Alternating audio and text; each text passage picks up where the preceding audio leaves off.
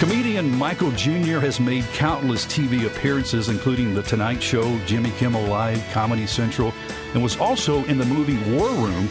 On his national comedy tours, Michael packs venues performing for over 800,000 people each year. Michael Jr. joins us right now here on Mid-South Viewpoint. Michael, welcome to the show.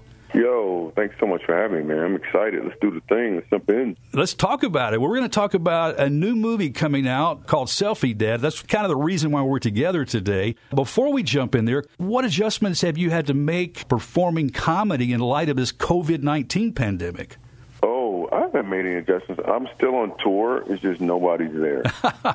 So I personally haven't made any adjustments. Are you wearing your mask? No, that'd be weird for comedy probably. But I do think some of the adjustments that I've made is just being more creative from a perspective of creating content that can be used online, and even creating content for when we go back and start hitting more stages, that it's even going to be more powerful, more impactful, because people's mindsets now are more about, hey, what am I really doing with my life? And that's what I'm all about. I want people to laugh, have a great time, but comedy is really the vehicle. It's not the destination for me. Wow. It's just a vehicle that I use to help people understand that there's a purpose that they have. There's something bigger they're supposed to do.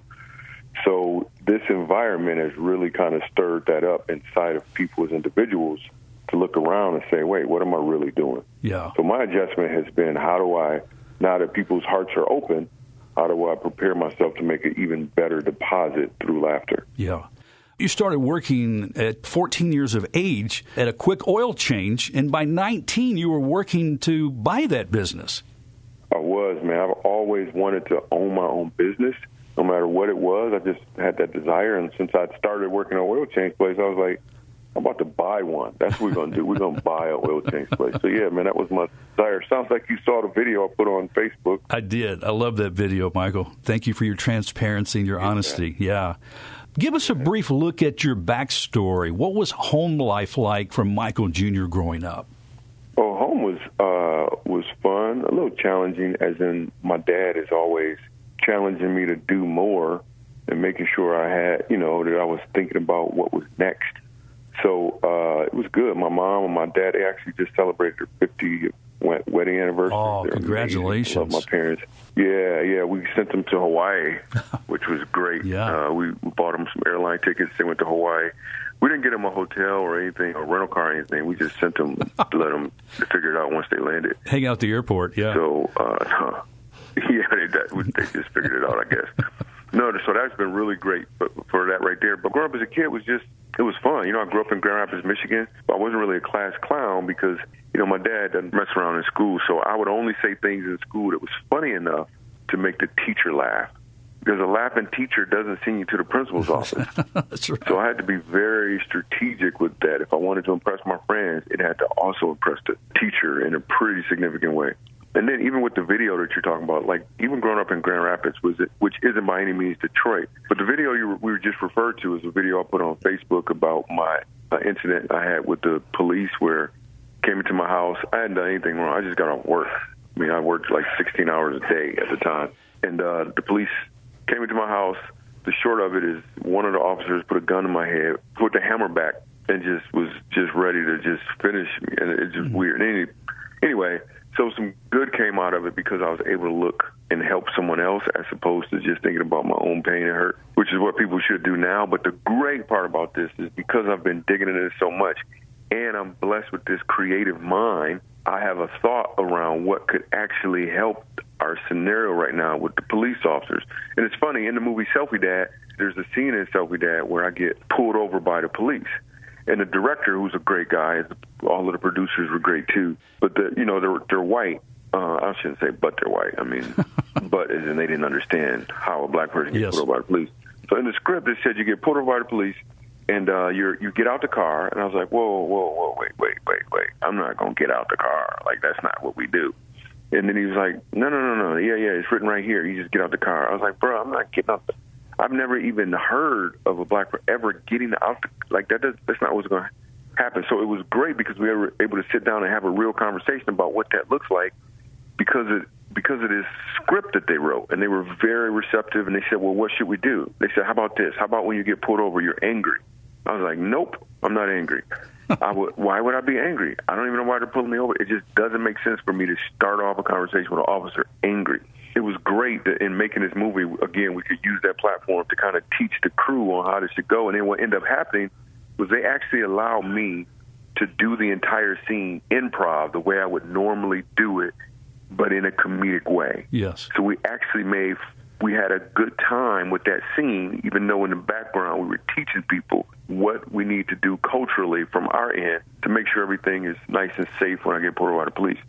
But the result in the video we're talking about on Facebook, the real-life video of what really happened to me when I was 19 years old, what I think should happen with the police now, and I think what's going on is great. Everybody's talking about the defunding and doing all these things, or whatever that looks like. Those are all good ideas. They should be panned out. And I like police officers. I respect them immensely. What they do is some really, really, really hard work. Like, if you're a police officer out there and you're listening, I really respect what you do. I think one of the ideas that we could do, though, one thing we should consider is, as opposed to just changing stuff from the top with the legal system and all of the systematic things, what if we made it a requirement that every officer, whether new or you've been there forever, 7 to 10 times a year, you have to go into your community without your uniform on, without your gun on your hip, and have dinner at one of the households that you serve, ideally with a family that doesn't necessarily look like you. Yeah. Because as you know, as we all know, something happens when you go to somebody's house and sit down and have a meal with them. Like, something changes once you know their name. Like, if I knew that the officer's name was Jonathan and that he had a special needs child, and like if I knew those things, and then he knew that I was, even when I'm 10 years old, I had a sense of humor. I like to go fishing. I argue with my sister sometimes. Like, if he knew those things about me, it kind of changes everything in a pretty significant way. Oh, yeah. It makes it way more tangible. So now when I get pulled over by the police, because every time the police were around in my community, everybody got scared. It was never a matter of, yay, the police are here. It was always fear.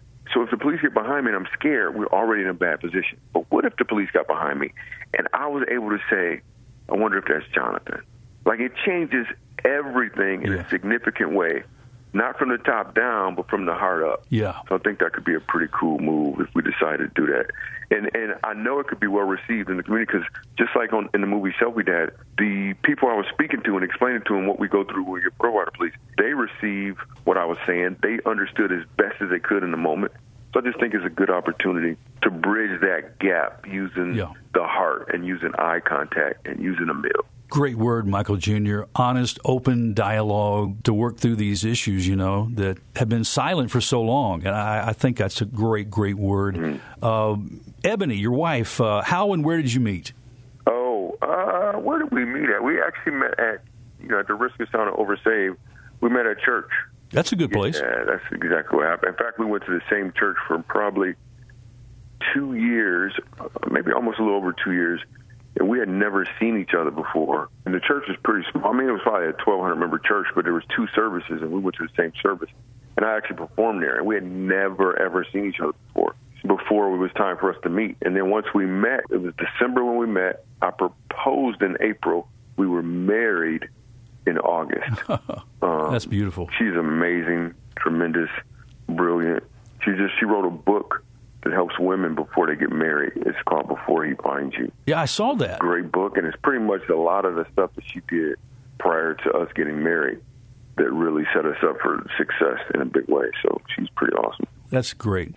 Well, Selfie Dad, you play a reality TV show editor. You play this guy, Ben Marcus, healthy, happily married with 2 beautiful kids, has a successful career, but is going through a midlife crisis. Is that right? Yeah. Yeah, I don't know if, it was a stretch for me to do midlife crisis, because I'm not that old. I don't even know what that means. But, yeah, he's kind of going through it in a way where he doesn't really know what he's doing. He feels kind of stuck. He used to do comedy, but now he's just like an editor for his boss, Rosie, who's played by Shonda Pierce, who is awesome. She's great. And he's just kind of stuck. So He starts this YouTube channel, and it blows up, and he starts to get everything he wants, but he's losing what he really needs. And he didn't even notice it, and it's right under his nose. So he starts to lose that, and then he has to make some adjustments, but he doesn't even know how. And then somebody recommends that he reads this book called the Bible. And, like, he's all reluctant and reading the Bible and stuff is weird and reading it and sitting around. So he actually starts reading it, and then some really cool things happen, but not in a typical Christian movie type of way. Like, some things happen, but it's, like, way different than what you might expect, mainly because they brought me in to do this thing, and I have a bent towards comedy, so I'm able to create some comedic stuff kind of on the spot and then also punch the script up a little bit. So we did some unusual things in a really cool way to really bring the story across. So I'm excited about people seeing this. In fact, in the movie Selfie Dad, there's a scene that your viewers will notice when they see this, but nobody else, you won't notice this unless I tell you this. There's a scene towards the end of the movie where he makes videos are blowing up. They're funny. People are liking them. All that stuff is great. And then he decides to make a video about the Bible. When you see this film, this part about me watching the video, making a video about the Bible, I want you to pay close attention because what happens is Ben Marcus is saying what the Bible has done for his life. But there's a part in there where I break character. You'll only notice it if you look for it. Where I break character and I go from being Ben Marcus to being Michael Jr. Because when I'm talking about what the Bible's done for me, it actually resonates so true to who I actually am and what the Bible's really done.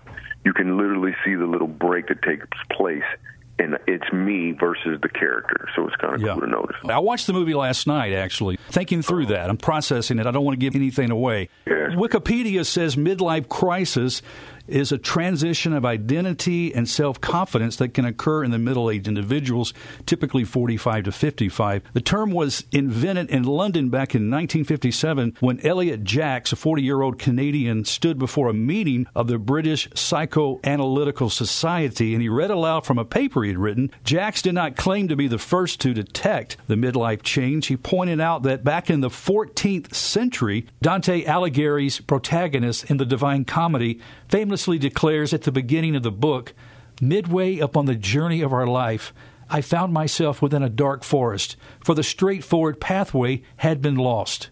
How much of Ben Marcus's story is relatable to you, Michael Jr.? One specific area that is like me, like I mentioned, is the transformation that takes place as a result of me reading the Bible as a person is really significant. And then even the comedy, the comedic, the way that he approaches things is very similar to me as well. The family part, though, like he is running after his career so hard that he, in a big way, loses track of his family. That's not really how I get down specifically. Like, even my daughter was a couple seconds ago just sitting right here on my lap.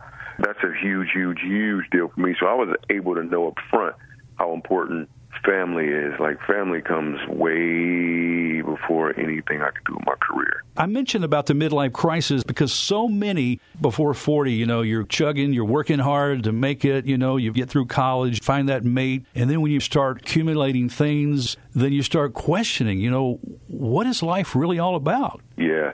Here's the thing. I actually think that people do that in general. Like, I know comedians specifically do it. Like, if you look back in time at comedians, what happens is we get in front of audiences and we make a lot of people laugh. As a comedian gets older, it's a great way to look at people in general because everyone does this, but I'm specifically talking about comedians. They make a bunch of people laugh. Let's say millions of people laugh. And then they start to look back and they say, well, what did I really do? Like, just prior to Bill Cosby and the stuff that went on with the women, he was actually touring the country telling the people in the black community what to do with their lives to get on track of stuff. And it wasn't funny at all. It was only him really standing up preaching. But my thought process is what happened was he started looking back and saying, man, what am I really doing? Like, are we just laughing? So I'm in a position where I am so blessed where before I really started gaining a lot of popularity, I've hungered to help people. Like, that's my whole thing. Comedy is just a vehicle. It is not the destination. That's why, like, before the interview, we were talking, that's why I have a nonprofit called redblueprint.org. It allows us to go to prisons and the homeless shelters and abused children's facilities and make laughter commonplace in those uncommon places. Because when people laugh, their heart is open, And the only reason I want them to laugh is so I can make a deposit of whatever I feel like God is telling me to make in that moment. And that deposit, more times than not, will help that person grow. That's where I'm trying to get to. I'm trying to help those people in the midst of the jokes, as opposed to looking around later in life and saying, wait, what did I do? We just laughed. That's it. So I want to use this comedy. And even this movie does that. Like, you will laugh. It's a great story, first off, but then you're going to laugh. But when you laugh, whenever you're watching something on TV, whenever you're listening to something and you laugh, you have to be aware of what is coming after the laughs. Because whatever comes after the laugh is what's going to be deposited in your heart. So the after laugh is huge. So purposely in this movie, Selfie Dad, you're going to laugh and you'll have a great deposit into your heart. And you won't even have to think about what to do next. It'll be in your heart. Yeah. And you'll have a sense of what the next move could be. I definitely picked that up after watching the movie last night, Michael. Selfie Dad's movie's writer-director is Brad Silverman, former comedian turned filmmaker. Did you work with Brad in the comedy world prior to this film? No, not prior to that. We might have did a Lunchbox thing. I think we might have hit some of the same clubs before, but no, I'd never seen him as a comedian before. I've always known him as a director. He has a great sense of humor and a great understanding about how to make things happen in a comedic way, but more importantly, how to get the story across so everybody understands it. That's what I loved about watching it. It was real. I mean, it was like real life. Mm-hmm. It wasn't a cheesy Christian flick, if I can use that term, all right? Yeah, that's a real term. Who first approached you about casting for this role? Yeah, I think they actually came at me from 3 different ways, because we're really in a good position where we get scripts sent to us to consider. The greatest part about the position I'm in, praise God, is I don't have to do any movies. I'm not hungry, like, ooh, I want to be on a big screen. Like, I just want to, I know this is sound oversaved or whatever, I just really want to do whatever it is I'm called to do that's going to help the most people. So there's been scripts that are great and probably much bigger than this movie. But I'm thinking, like, how's this going to help people? Like, what is this going to do? Like, what are people going to walk with? They just going to feel good? Like, is there something more? Yeah. So when I finally decided to sit down and read this thing, I was excited. I thought it was a good film. But then when I met Brad, I was like, we could really do this. Because the script as it was needed some adjustments. And because he was so flexible and understood my style of communication, and I knew he would allow me to do that on the set, then we just had a blast. Like, a lot of the scenes are really improv. Like, he gave us direction. I hit every line the way they wanted me to, and then they said, okay, now give us one the way you would do it. And a lot of times that's the way that the ones that we used in the movie. Did you have an acting coach on the set that worked with you? No, we didn't have an acting coach at all. I think there might have been one of the guys who was in the movie, or one of the gaps, used to be a football coach, but that's it. Yeah, one lady had a coach purse. There was that, too. Yeah, that's the great part about Brad. He actually just let me be me. So I have this thing that I've always done. Even like when I first started doing stand-up comedy, I used to always think past the audience that was in front of me.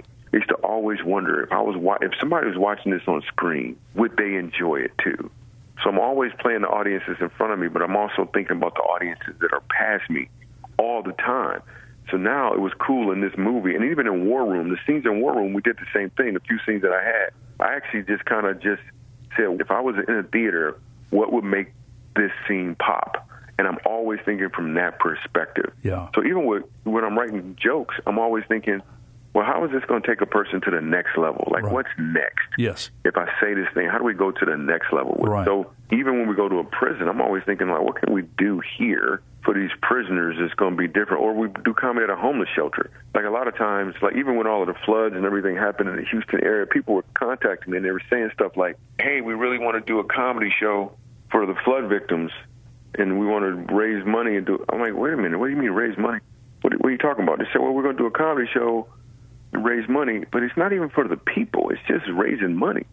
So it didn't make sense for me to go to a city, close to a city that's been hurt, make those people laugh so they will give money to the other people. Well, they just send the money. Why I gotta do a joke for them? Yeah. So what I said was, listen, instead, when they're ready, and we've done this, for me to do a comedy show for the actual people who've been hurt, That's what I want to do. Oh, wow. I don't just want to be used to leverage money. So I try to be purposeful about what's next versus just doing whatever. Michael, you mentioned Shonda Pierce, who is in the movie with you. Veteran actor James Denton, currently in his 5th season of The Good Witch on the Hallmark Channel. Actress Karen Abercrombie, who you made another movie with, War Room, as well as upcoming actress Shelby Simmons. She's doing a couple of upcoming Disney projects. And singer-songwriter Jamie Grace. Did you enjoy hanging out with this gang? Oh, they were amazing. Shonda Pierce is hysterical. Yeah. Really, I mean, she's just hysterical, and her comedy is a little the opposite of mine. So in this movie, she plays opposite of me. So all of that comes together phenomenally. And then Shelby Simmons is brilliant. She plays my daughter in this, and she's brilliant. She's beautiful, and she is all about getting the thing done. And, you know, she's been in a few Disney movies, but also she's in the TV show Bunked. Yeah. She's just really great and so super solid. She's a great actress. This movie, I'm very happy with the way this thing turned out. I think they did a great job with this thing. Funny stories working with the cast and crew, or any moment off camera that meant a lot to you? Yeah, you know, one thing that was cool is a lot of the Christian films that are out, they'll have, you know, like when I did War Room, it was in North Carolina. So the majority, I would say maybe almost 100% of the crew were Christian, or a large percentage, I could say for sure. Where this one was done, we filmed this mostly in Burbank, in the Hollywood area. I think that a small percentage of this crew was actually a Christian crew, or even the team. I mean, there's myself, there's Shelby, there's Chandra, and then there's the director and the producer, but a lot of them weren't so much. So, which was great, because that's where I want to live. That's where I want to be. So there was a point where we were behind schedule pretty significantly, which cost a lot of money. And me and the producer and the directors met, and we were like, man, we're getting behind schedule. What are we doing? And we prayed. I kind of suggested, I said, hey, man, why don't we do what if we did a devotional? We can't call it a devotional because that stuff is weird, like a Bible study. I don't even like devotion. It just feels, if you say Bible study, that's weird. I'm going to study the Bible. It just feels creepy and weird. I don't even know what it means. So I said, just let me talk to the crew. It'll be fun, it'll be entertaining, but I'll do what I do at my live events. Like, I'm going to reveal God in it because I don't have to bring him into it because he's already there, but I'll reveal how God is working in it. And then they said, sounds good. Why don't we do it at lunch? I was like, no. We can't do it during lunch. We have to do it while we're paying them. Doing it at lunch is one thing, but no. They can go anywhere for lunch, but if we do it while they're being paid, it'll send a completely different message. Now, keep in mind, we're behind schedule. Now we're going to pay these people to sit and listen to me bring humor and then reveal some truth. Like, we're going to pay them for that. And they went and prayed on it, and they came back and said, this doesn't make any sense, but we're going to do it. And we did it. And it was so awesome. Like, it was so cool what happened. I mean, the questions. And then I said, if anybody has any questions, or if you want to pray about anything, I pointed out the Christians that were on the set, and I had them raise their hand. I said, if you want to pray about anything, or if you have anything with your family, anything, you can reach out to these people. And a bunch of them did afterwards. Then that very same day, by the end of the day, we were ahead of schedule. I think God is like, you're going to be about my business? Well, I'm going to go ahead and help you with yours. I love that, Michael Jr. You know, God is not about programs. He's about people, touching the heart. And we get so busy with the way we do things, the process, and we leave the people out. Absolutely, for sure, which is 100% true. Super easy to look at a person as an object when they're actually a person. Like, if we make eye contact, instead of them being the CEO or being a police officer or being a principal, what if they were Tom? Something changes when you give a person a name versus just calling them by their title. That's a great word. We want all of our Bott Radio Network listening friends to go to selfiedadmovie.com. There's a trailer, more details about the movie. Even more importantly, don't forget the movie Selfie Dad, world premiere Friday, June 19th. At your house. At your house, yeah. You get to watch it at home. Like, we were going to put it in theaters. It was all locked to go in theaters. And then because of what happens with the virus and the theaters being shut down and only at 25% capacity, instead of waiting a whole year, we decided let's release it on a video on demand right now. So June 19th, you get to watch a theatrical level movie at your house. Your whole family on Father's Day weekend can watch this movie for like $19, which is crazy because if you would have had to go to the movie, get in the car, the gas, the popcorn is $97. So now you actually get to see it at home. It'll be really, really, really cool for you to just sit back and enjoy this. I'm excited.